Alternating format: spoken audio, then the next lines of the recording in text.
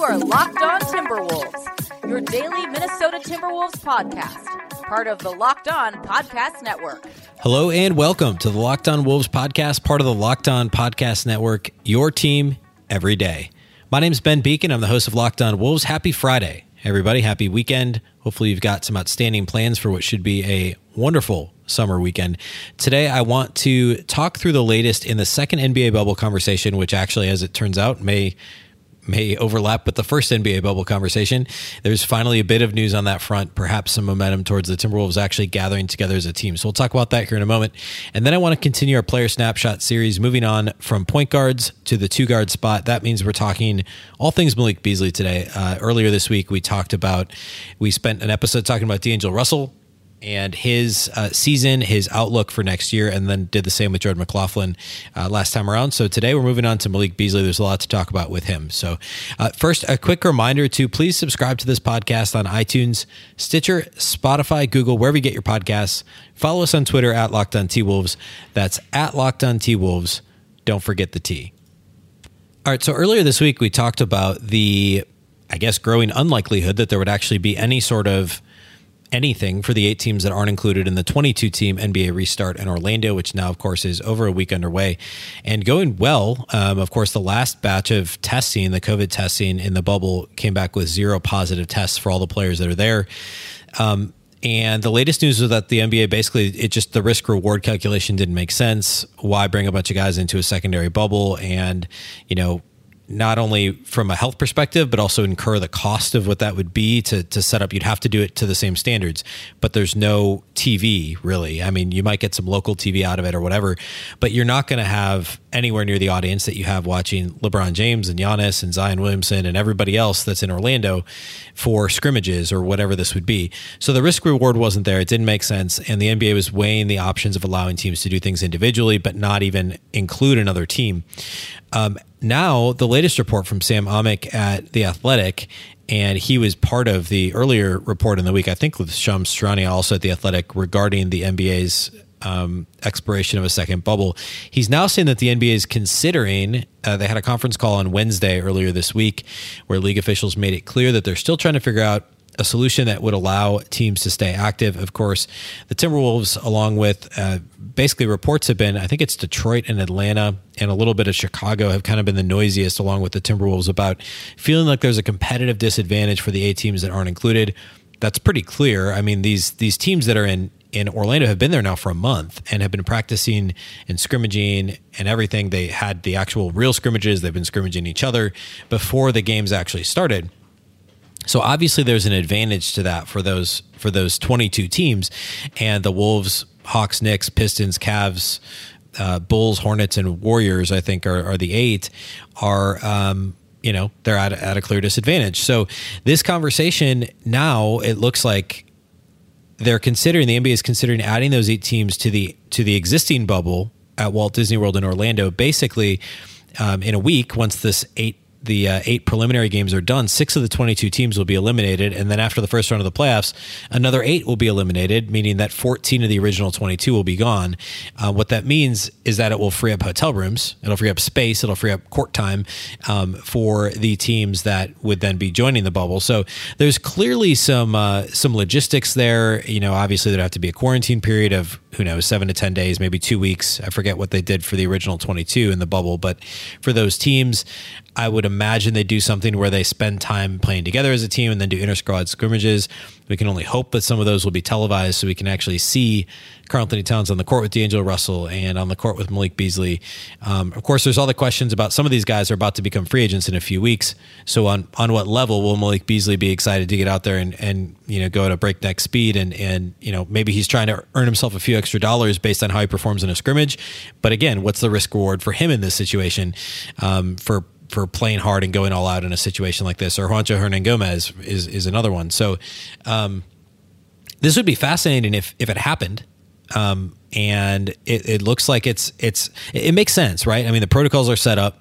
They would obviously need to sanitize hotel rooms, quarantine each of the teams, but the league has to do something for these teams that have been left out in the cold. And, other than a glorified, OTA and organized team activity at Mayo Clinic Square in Minneapolis, like it'd be great to get everybody together. But I mean, you're not facing real competition. There's, you're limited with what you can do.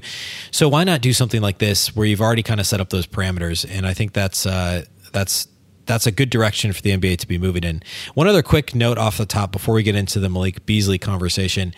The draft lottery is 2 weeks from this last Thursday. So I guess another way of saying that would be a week from next Thursday, whenever you're listening to this. It was bumped up to August 20th.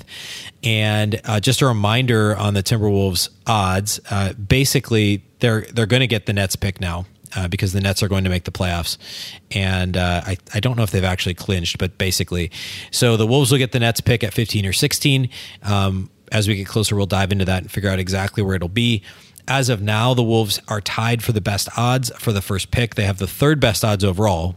So remember, in the new lottery setup, which I think took place 2 or 3 years ago, is when it was first implemented, the Timberwolves have an equal chance as Golden State and Cleveland at getting the first, second, third, and fourth pick. So they all have a 14% shot at first place, the first pick, I should say, 13.4% at second, 12.7% at third, and 12% at fourth. So you take their odds from 1 through 4, they're the same. 5 is where they start to split. So the Warriors can finish no worse than the fifth pick. They have a 47.9% chance at fifth. Cleveland's 27.8%. They could also finish sixth. The Wolves could fall as low as seventh, although there's only a 7.1% chance they fall to seventh, 26% chance they'll be sixth, which is actually their best odds. Their next best odds are fifth at 14.8%, followed by first at 14%. So they could fall anywhere from 1 to 7. They have the third best overall odds and tied with Cleveland and Golden State for the best odds for the first pick. I should say, I see here now, if Brooklyn wins one more game or if Washington loses one more game, the Nets are in the playoffs and the Wolves will get their pick, which will be 15 or 16. So again, the draft lottery, less than 2 weeks. As soon as that happens, we're going to kick back into a little bit of draft coverage, go back through a 2.0 big board that I put together. We did the first one over the course of a few weeks here in June and July, I guess. And this feels like the offseason that's never going to end. We haven't even had free agency yet. So we'll get into some more draft talk and then obviously into free agency talk as we get into the fall. So that'll be where we go from here. Before we get into Malik Beasley, a reminder, start your morning with the news that matters in just 10 minutes. Axios Today host Naila Boodoo and a team of award-winning journalists will bring you the latest analysis and insight into the trends shaping our world. That's at Axios Today. All right, continuing our player snapshot series is what I've decided to call it. We've covered D'Angelo Russell already. We've covered Jordan McLaughlin. What I'm doing with each player, if you missed the first couple, is basically going through, recapping their season briefly, or their last couple of seasons for guys who just joined the team over the past few months around the deadline, and then also their pros and cons as players, what they've showed so far on the court, what the outlook is for next year, and if necessary, talking about their role and also their contract situation for the upcoming year. We're also using some brand new statistics and metrics by B-Ball Index. So we'll talk about that here in a minute, as that will help support our analysis of each player. Malik Beasley, the recap for him, of course, is that he was a member of the Denver Nuggets for the previous few seasons. He was offered a contract before this past season, 3 years and $30 million. He turned that contract down, betting on himself, which is a really gutsy move. Remember, he was a kind of a fringe. It wasn't really in the rotation as a rookie. Second year, he was on the fringes of the rotation, averaged like 9 minutes a game, 62 games he appeared in. And then last season, as in the 18-19 season, is when his role really grew. He ended up being involved in 81 games, started 23 minutes a game, was a key member of that rotation, stepped up when Will Barton was injured. And remember, that's a Denver team that finished with 54 wins, second in the Western Conference, number 2 seed. They lost in the second round. So coming out of that season, the Nuggets, the 3 for 30 actually wouldn't have been a bad deal for Beasley, because remember, he only had 1 year in the rotation, but he did shoot 40% from 3. He was a solid offensive player for Denver, and he turned that contract down. He then became his role shrunk a little. He averaged 5 minutes less per game over his 41 games in Denver this season, the 19-20 season. His three-point shooting slipped from 40% to 36%. And his all-around performance just wasn't quite as good. But again, his role shrunk. The team worked in a couple of younger guys and had also acquired a couple guys in the offseason. And Beasley's role just wasn't as large. And so that put him in a tough position to try and prove his worth to then get more than that 3 for 30 this offseason. Enter the Timberwolves, who got him and Juancho Hernangomez back from Denver, as well as Jared Vanderbilt as part of the 3-team deal that sent Robert Covington to Houston. The Wolves also sent Keita Bates-Diop to Denver. And the Timberwolves started Beasley in all 14 games after the deadline. He averaged 33 minutes a game, which would have by far been a career high, almost 10 minutes more per game than he averaged last year in Denver. And his scoring average exploded to 20.7 points per game, 5.1 rebounds, almost 2 assists. He shot 42.6% from 3 on 8 attempts per game in his 14 games in a Timberwolves uniform. You look at his per 36 numbers with Denver. Last year, he would have been just a hair. He would have been about 17.5 points per game. His per 36 numbers this year with Minnesota, 22.5 points per game. So it wasn't just due to the more minutes. He also just played better, or I should say the increase in minutes. He just played better. Although it's not like he wasn't always somebody who could score efficiently when given the opportunity. He's a career 38.8% shooter from beyond the arc. He's always been good in transition. He's a good free throw shooter, although he doesn't get to the line very often. Those strengths were pretty clear for him. And this was a case of him getting the opportunity in Minnesota to do that.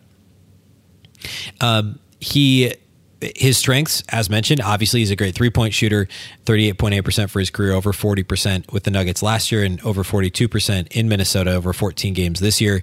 He's really good in transition. He's athletic. He has a good enough handle. He can score at the paint when given the opportunity because of his athleticism. And those are the things that are most attractive about him as a player in the Wolves rotation. Catch and shoot, we'll get into the numbers here in a minute, but he's awesome in catch and shoot situations, and his release is lightning quick. Timberwolves fans would have seen that immediately in his first game in a Wolves uniform, which was that blowout win over the LA Clippers. The one game he actually, or I guess one of 2 games, he played with Karl-Anthony Towns. And I think it was his first 2 or 3 out of his first 4 or something, 3-point attempts in a Minnesota uniform were just catch and shoot, lightning quick release, gets great elevation, picture perfect shot. And that's what the Timberwolves haven't had. I wrote something for Dunking with Wolves a few months ago, and I made a little bit of hyperbole, I guess. But I mean, basically calling outside of Jimmy Butler and, maybe the best year of Wally Szczerbiak when he played at the 2 a little bit more, the best, Latrell Sprewell's 1 year is close. But he's in the conversation for the best 3 or 4 shooting guards in Timberwolves history. He's only played 14 games. I mean, if he does what he did over 14 games over the course of a season, it's him and Jimmy Butler as the best two guards ever to suit up for the Timberwolves. And I don't think there's any question about that. He's far more efficient than, Doug West, Isaiah Rider, Andrew Wiggins. And I mean, that says a lot about Beasley. It also says a lot about Timberwolves history, but he quite clearly is a scorer who hasn't gotten his opportunity to score. And Denver also plays a little bit slower. Denver doesn't shoot quite as many threes, although they're obviously an effective offense. The Timberwolves are going to play faster. They're going to give Beasley the opportunity to squeeze the trigger 8-9 plus times per game from beyond the arc, and also to score potentially with the ball in his hands, even in transition. And in terms of his cons, it's his size, number one. He's not very big. He's 6'4", which is okay for a shooting guard, but he doesn't have an outstanding wingspan. He's not very big. He also doesn't score off the dribble very often. He doesn't take his guy in an isolation situation. He's not going to take his guy one-on-one to the rim very often successfully.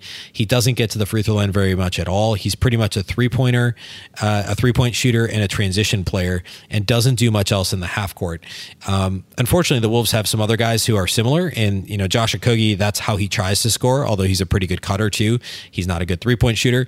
I should say Beasley's also a pretty good cutter when given the opportunity. Again, his size is a little bit of an issue, but when he's cutting to the basket, he can be effective because of his athleticism and his scoring touch as well.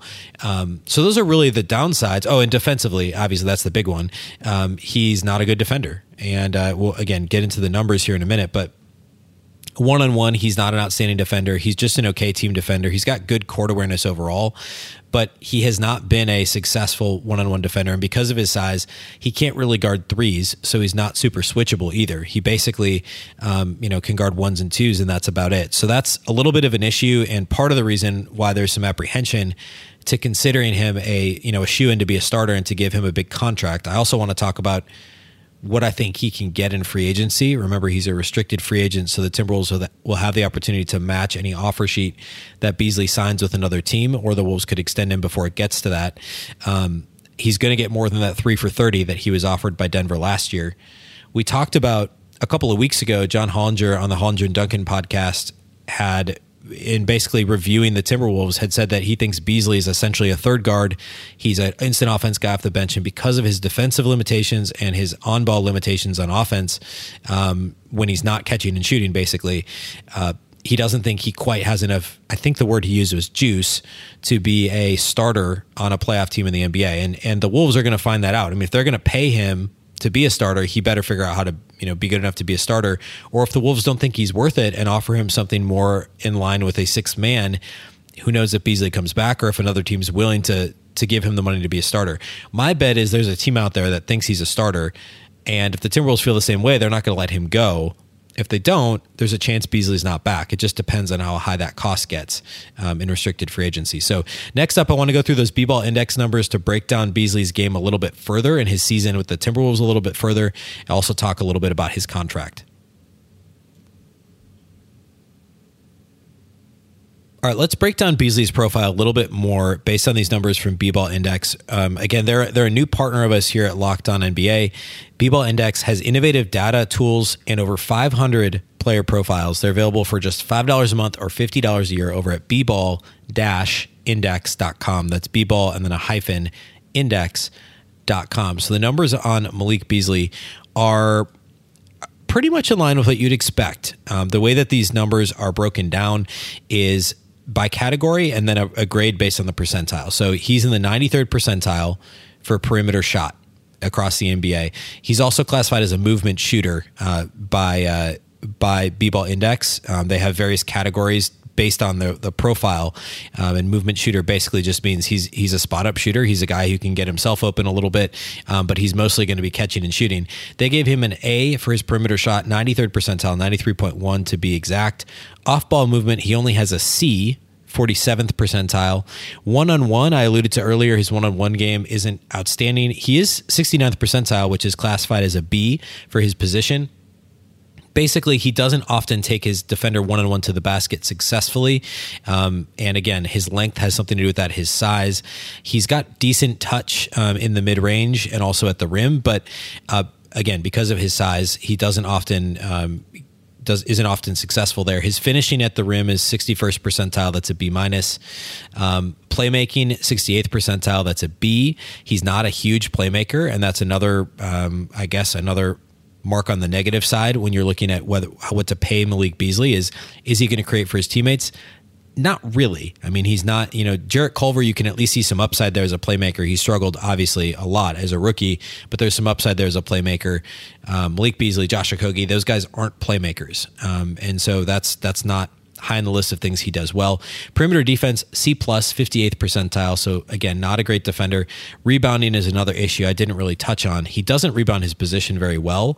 He's graded here as a B- defensive rebounding by B-Ball Index, and just a D- on offensive rebounding. Overall a C, 51st percentile for rebounding.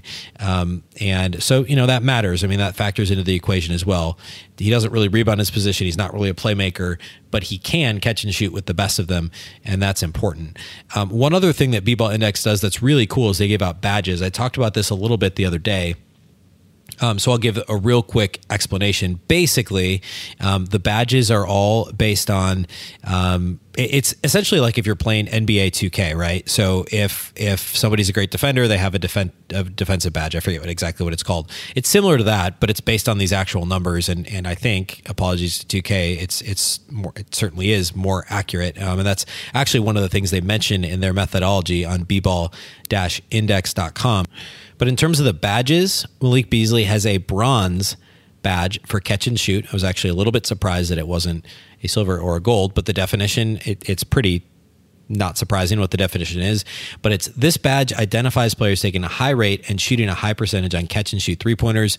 Prerequisites are they have to have at least a B- in catch and shoot three-point percentage at minimum, a blend of catch and shoot three-point percentage and catch and shoot threes per 75 possessions, and then they also use a 3-point attempt minimum in catch and shoot situations to eliminate the small sample sizes. So he has a bronze badge in catch and shoot. Also in transition, he's rated quite well. I'm going to pull up what that badge is called. He's got a silver badge in transition phenom. The idea behind this badge is to capture who is having the highest scoring impact in transition. Basically, the formula is transition points over expectation using efficiency minus expected efficiency, and then a few other formula-related things. And then by taking the points over expectation in transition, it eliminates the small sample size. It tells you how effective and efficient players are in transition, and he has a silver there. So both things that you could identify most likely with the eye test. In watching 14 games of Beasley in a Timberwolves uniform last year, you should have been able to tell he's very good in transition, extremely good in catch and shoot situations. Interesting that actually, based on these numbers pulled by B-Ball Index, and my understanding is that this takes not just his 14 games in Minnesota, but also his 41 games in Denver, combines it all together. He actually was better in transition comparatively to catch and shoot situations. Now in Minnesota, I think it was maybe flipped, although he was also very good in transition in a Timberwolves uniform over those 14 games as well. So I think that's all really interesting to lay that out. Again, those numbers come from B-Ball Index. Their innovative data, tools, and 500-plus player profiles are available to you for just $5 a month or $50 a year at bball-index.com. The one other thing I want to talk about with Beasley is his potential contract. Again, he was offered 3 years and $30 million from Denver last fall. I think it was in October. I'm betting he gets 3 or 4 years in restricted free agency at somewhere in the 12 to 13 range, 12 to 13 million per year. Back on the Hollinger and Duncan podcast, it was like late May, they had a conversation about free agency and numbers in free agency for some of these restricted guys. They were also talking about I guess the title of the podcast was top 5 free agents by position. So Beasley came up, obviously, as a guy who has starting caliber potential at the 2-guard spot. And basically, Hollinger said that he thought $15 million would be awesome for Beasley, and his agent would do, it'd be a slam dunk job to get Beasley $15 million a year. More recently, when they talked about the Timberwolves on that same podcast, it sounds like they were expecting it to be a little bit lower based on the cap probably not moving much for next year. So if the Timberwolves could get him for, say, $12 million a year, and they pay a little bit of a premium for those 14 games he had in Minnesota that were awesome, and it's above that $10 million he was offered last year, that would be awesome for the Timberwolves. $12 million a year, call it 3 or 4 years. So, $12 million a year, 3 years, $36 million total I don't know that it would be a steal for Beasley, but that would be probably the best case scenario for the Wolves. You pay 13.5, you're probably okay. You go much above that, and he's got to be a star if you're paying him $14 million or more. That potential might be there, but for all the reasons we listed on the cons side of the ledger, the Wolves should have some apprehension, and I think they would, with matching anything he's offered by another team that's over $13.5 million or so per season. So will be fascinating to see how this all plays out. I would imagine there's a team out there that's interested. Another thing that Hollinger had talked about on that podcast is there aren't a ton of teams with cap space. Atlanta is one, and he's also from the Atlanta area, so that would be a team to watch if they think they can jumpstart, they can accelerate their growth, I guess, with Trae Young and others by adding Malik Beasley to the fold and paying him 14 or 15 million or something crazy that the Wolves aren't going to match. That's probably, the only real competition the Wolves should have for Beasley. It's not the best year to be hitting restricted free agency given everything that's going on, from the weird offseason because of COVID to COVID itself to cap space and some of the questions about where the cap's going to be. But at any rate, the Wolves should have a good chance at retaining Beasley. And if they do, I would expect him to be the starting 2-guard. And we'll talk more about Jarrett Culver on his specific episode, but I think then he becomes kind of that 3rd guard off the bench, a little bit of a second unit playmaker type guy, with Okogie sliding in as the other wing in the starting lineup, and Beasley as your 3rd option on offense behind Karl-Anthony Towns and D'Angelo Russell is, I think, the most likely scenario. All right, that's all we have for you today. Have an awesome weekend. We are going to get back into player snapshots next week. Also, any news, of course, on the bubble, on the Timberwolves ownership situation, and anything else that comes up over the next few days. Thanks once again for listening to the Locked On Wolves podcast. Of course, part of the Locked On Podcast Network. Remember, the Locked On Network is your local experts on the biggest stories. Subscribe to this podcast on iTunes, Stitcher, Spotify, Google Podcasts, wherever you get your podcasts. Follow us on Twitter at Locked On T-Wolves. That's at Locked On T-Wolves. Don't forget the T. And if you have a moment, please help us out with a positive review on Apple. It definitely helps us get in front of more eyes and ears. Once again, I'm Ben Beacon. This is the Locked On Wolves podcast, and we'll catch you next time.